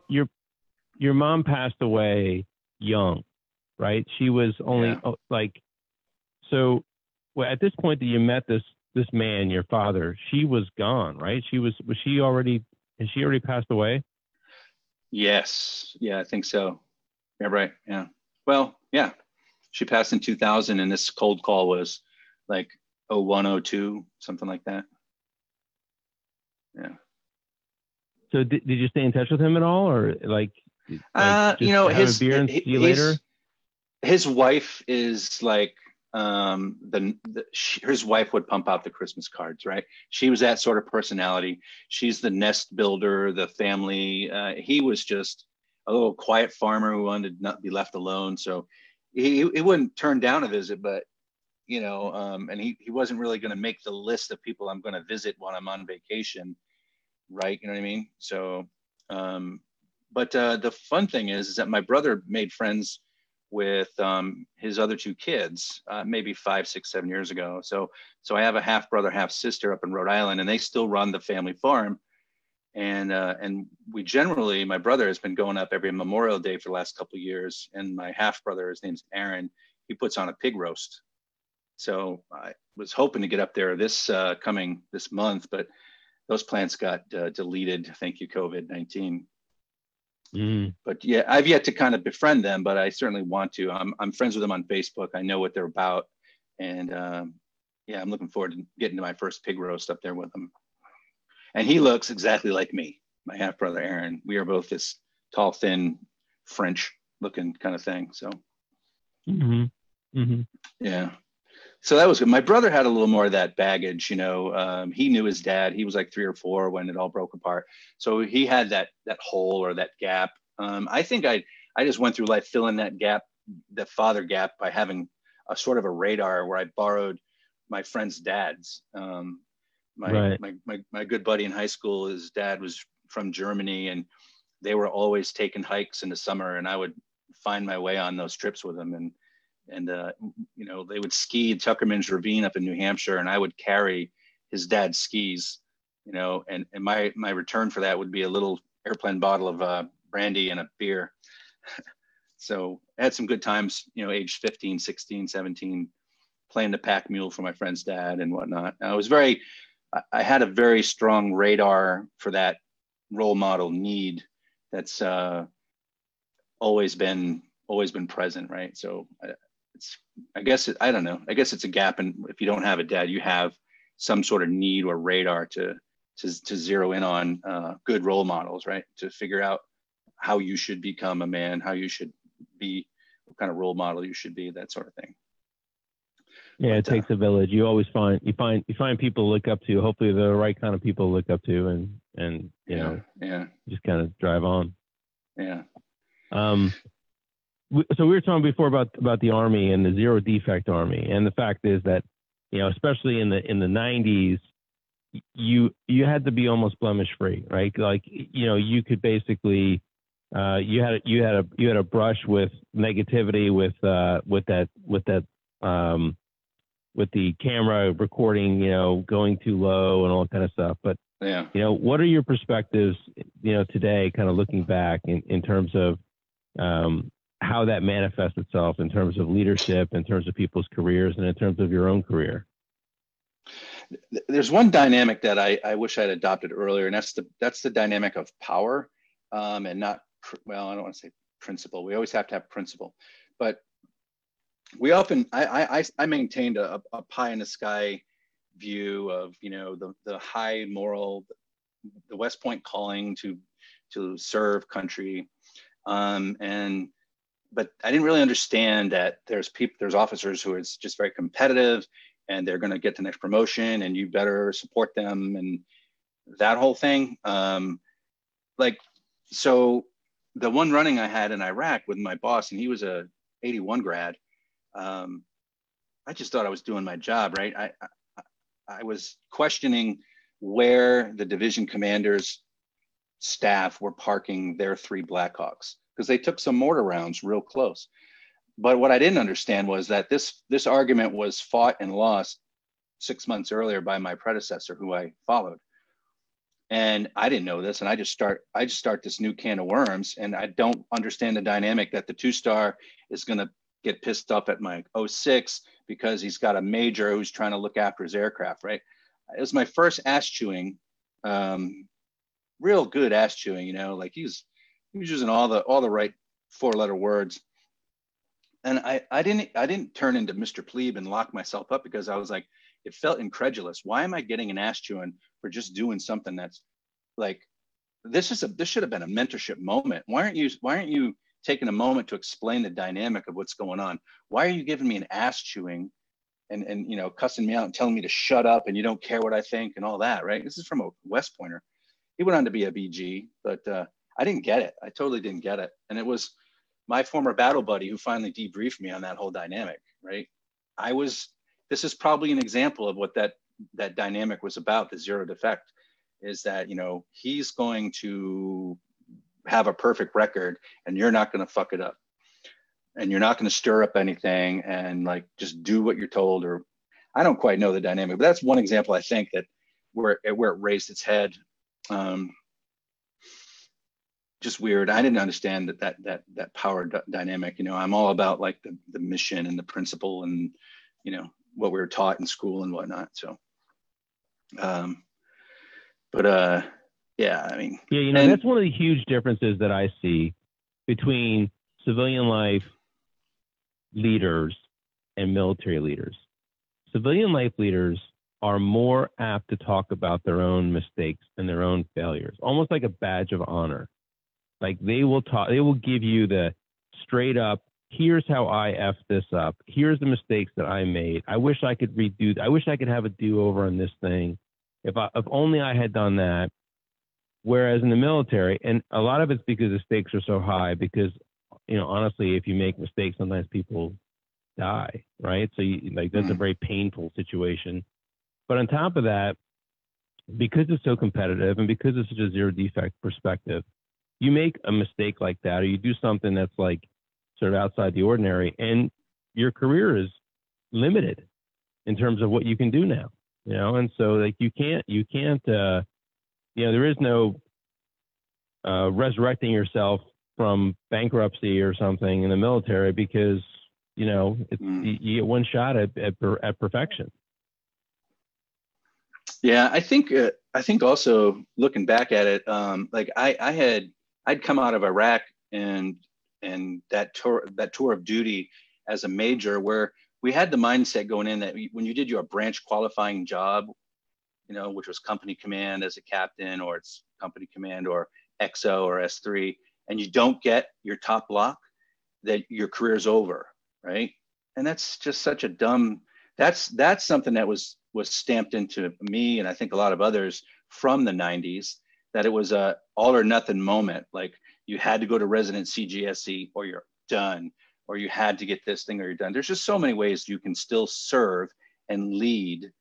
That little germ seed needed to be killed and squashed. And I wish I had the right mentorship that could have done that. Like there's just so many good ways that you can serve and lead and fulfill the calling that we're given as cadets, as West Pointers, to be leaders for the nation. But yeah, I had that all or nothing mindset, and and then a couple of little ways that I crossed wires with that brigade commander. I came out on the short end of the stick and decided to get out early. I felt like I had more tank in the gas. Would have loved to have stayed on for 06 and taken it out further.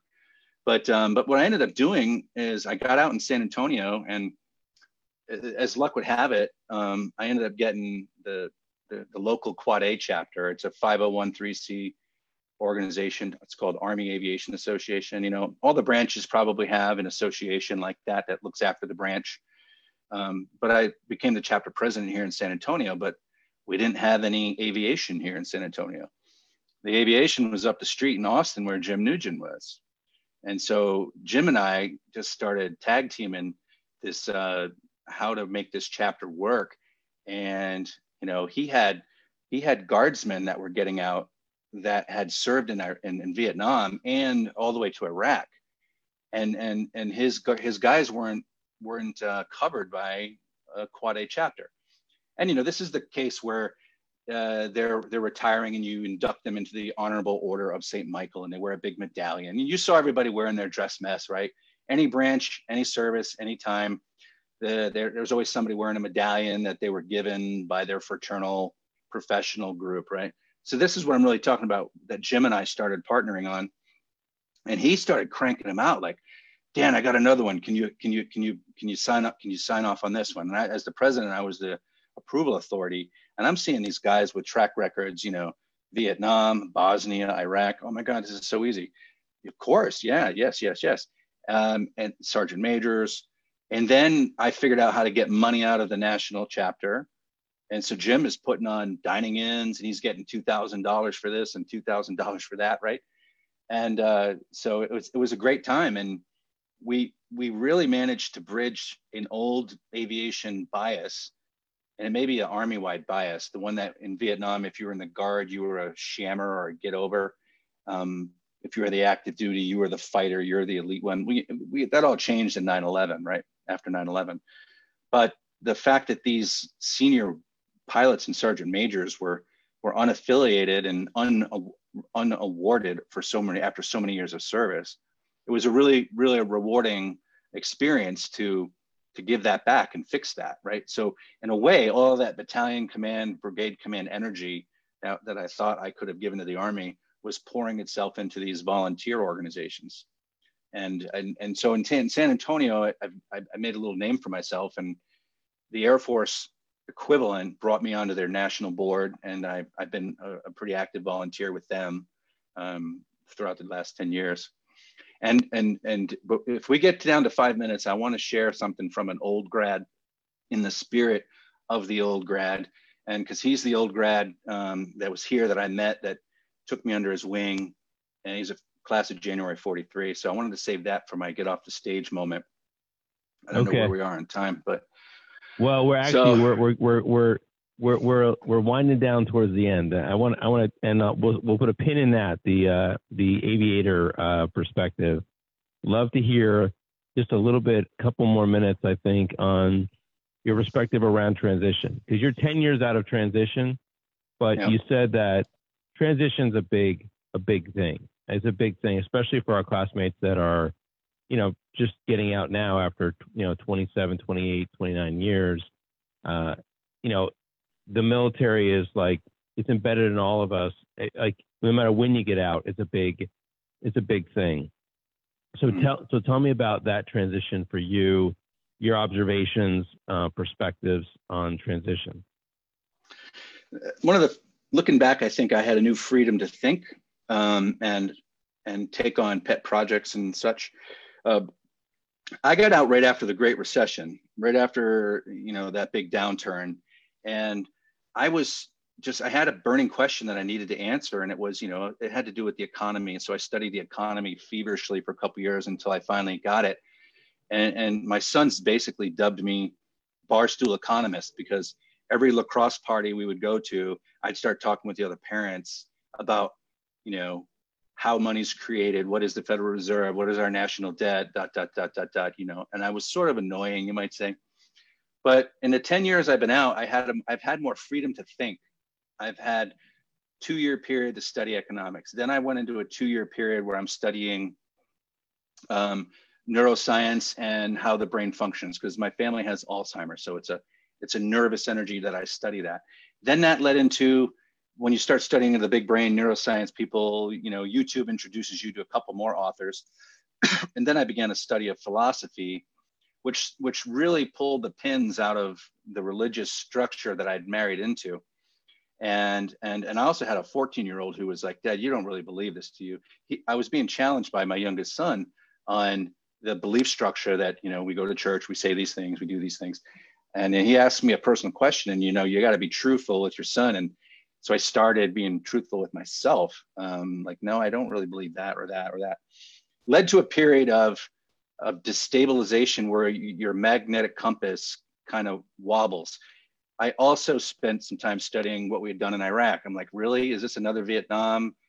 Was that really worth it? Was all that heart bloodshed and decapitated bodies and all that crap we had to do as Black Hawk pilots, flying those heroes around, the carnage you witnessed? And was that really all worth this freedom? We're bringing freedom to everybody, or are we keeping the shipping lanes open for global hegemony?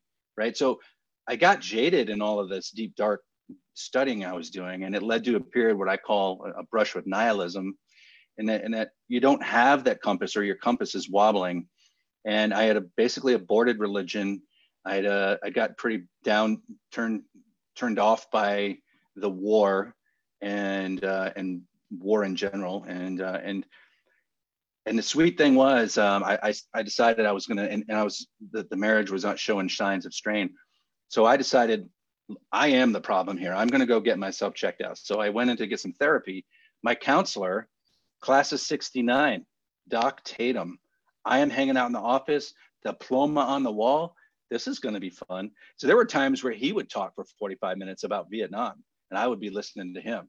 So we had this mutual therapeutic thing going on where he doesn't get to talk to military people much, and let alone a West Pointer. So he loved having me. We loved hanging out together. So I was getting but he gave me permission to understand that change is inevitable when you move from a culture to another culture. It's slow, it's imperceptible, it's glacial, but it's change nonetheless. And you go through the gyrations of having your core beliefs questioned, and when you question one, do you have one that replaces it, and what will that be, and so where are you aiming? So I know, and all that, I still believe, I still hear our alma mater, may it be said well done, that whatever I do in life, whatever we all do as a class, as graduates, like you want that set of you, and that is the magnetic compass. And it's replaced different aspects of the value system, but that one never shook. That one never went away, right? So I held on to that pretty resolutely. So that was like your North Star. So even like when religion and these other things began to, not have the foundational strength for you, the West Point, be thou at peace, or the duty shall be done. That's your North compass. That's your North Star. That's your compass. Yeah, there was that one. There's no scrutiny there. It's always resonated. You go to the Army Navy game and you hear the Alma Mater song, and it just tears me up still. But yeah, that was just a weird brush with what I call nihilism. Like just that sense of meaninglessness, that the things that we once held a lot of meaning no longer do. And it's so Doc Tatum helped me understand that it's just a process of change. You've moved out of an everyday culture where, the Fox, I call it the Fox News paradigm, right? It's God, family, church, or whatever, and I remember being in that mindset, and I remember that mindset gripping me so strongly. Like, I can't believe why nobody else can think like I do. This makes such common sense. This is really the best thing for all of America. I don't understand why CNN people don't get it, right? But I didn't know why I knew what I knew. And I started that journey of, why do I know what I know? And why do I believe what I believe? And so self-introspection. And I probably it's probably a bad, or I don't know, it's not a helpful personality trait all the time. One famous or very popular psychologist named Amy Cuddy has a great phrase. She says, look, if you're in your head, you're behind enemy lines, which I think, I love that. That's so good. Just stop thinking about it. Just get out and do stuff. And so I do have the fault where I can overthink things and stay on a subject, deep on a subject for a little while too long. But I think in the end, you get a good conversation out of me. You get, if you sit down at the bar next to me, or if you're in the airplane seat next to me, you're going to enjoy that flight, because I'm going to be a pretty talkative guy. Let me tell you, I have enjoyed this flight tonight. I'm especially grateful. I'm especially grateful for your willingness to be vulnerable, to talk about like some of the things that are maybe painful to talk about, and also to not give this facade. I mean, I think we know each other well enough as classmates, and to not give this facade of like indestructibility. It's like, hey, we're vulnerable human beings. We make mistakes. We have some great things that we've done, but also some things that maybe we would love to get a do-over on. And I appreciate your perspective and your thoughtfulness and your insightfulness. And so I'm grateful for our conversation tonight. You said, you wanted to leave us with a couple things, some perspectives from this old aviator. So why don't you tell me about that? Yeah. So William R. Stewart Jr., class of January 1943.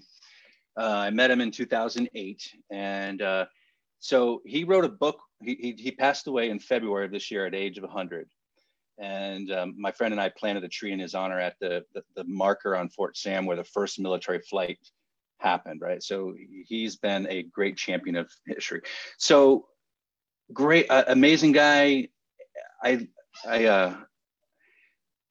We put on a centennial of military flight together, and I got to go to meetings with him all the time as that chapter president. And I loved it when he would be in a room with a bunch of lawyers and they're arguing about what can and can't happen, and he just would start telling a story. It was great. But age 99, he wrote a book about his life on Alcatraz Island. His dad was the artillery commander. He lived there as a kid for 5 years. And at age 99, he published a book on that. I got the book for a few classmates, and he signed it for him. But what he does all throughout that book is he tells you stories of West Pointers, the West Pointer who took the prisoners out of San Francisco to Alcatraz during the earthquake of 1909. The West Pointer who named that hill up in Austin. He just had such a great history for all of West Pointers in their contribution, and he always told that story. But the story I want to share with you was when he was 92 or 3-ish or something like that. And I'll just pick up the reading because I've got it written out. So on his 90th birthday, Bill started to explain to his great-grandchildren what it meant to him to be an American. He was surprised when he burst into tears and couldn't continue. The family asked him to write what he was trying to say, and the result was this: What It Means to Be an American by William R. Flying Scott Stewart, Jr. I am an American not because I am tall or short, or because I am a boy or girl, or because my skin is white or black or brown, or because I am old or young. I am an American because of how I feel in my heart. I am an American because I feel the role of government should be limited. I am an American because I believe authority should not be centralized, but divided between those who make the laws, those who enforce the laws, and those who interpret the laws. I want to live where my conduct is governed by laws that we, the people, have approved. I am an American because I believe the church and the state should be separate. I am an American because I feel that general prosperity is best advanced by those who develop new jobs for everyone and by those who create new things in better ways. I'm an American because I believe in individual liberty and the exercise of individual initiative.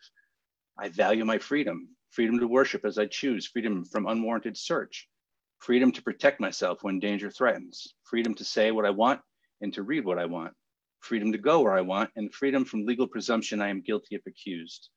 I am an American because I believe in the responsibility that goes with my freedom. I am responsible for what I do. I am responsible to control my greed. I'm responsible not to be a burden to others. I'm responsible for my conduct toward my fellow Americans and toward all human beings. Though I make mistakes, and they are many, and though I do things that are wrong, for I am only human, I strive to live my life by these principles. It is the trying that counts. I am proud to be an American because I am part of the noblest social experiment in the history of the human race. I hope you will become an American too. And we read that at his funeral back in February. So it was just a great story, great guy, great grad. So I got my aiming point. Bill Stewart. That's hope beautiful, you like that. man. Thank you. Yeah. Thank you. Thank you for this wonderful conversation tonight. Thank you for all of our classmates that joined us. We were constantly had at least 15 to 19 classmates all listening in at different times. Thank you, everybody, for joining us. Happy Cinco de Mayo. Make sure you drink up. Sean Calley, Noreen, Darcy, Jim Nugent, Ingrid Powell, Scott Clemenson, the rest of you guys that are all there. Have a good time.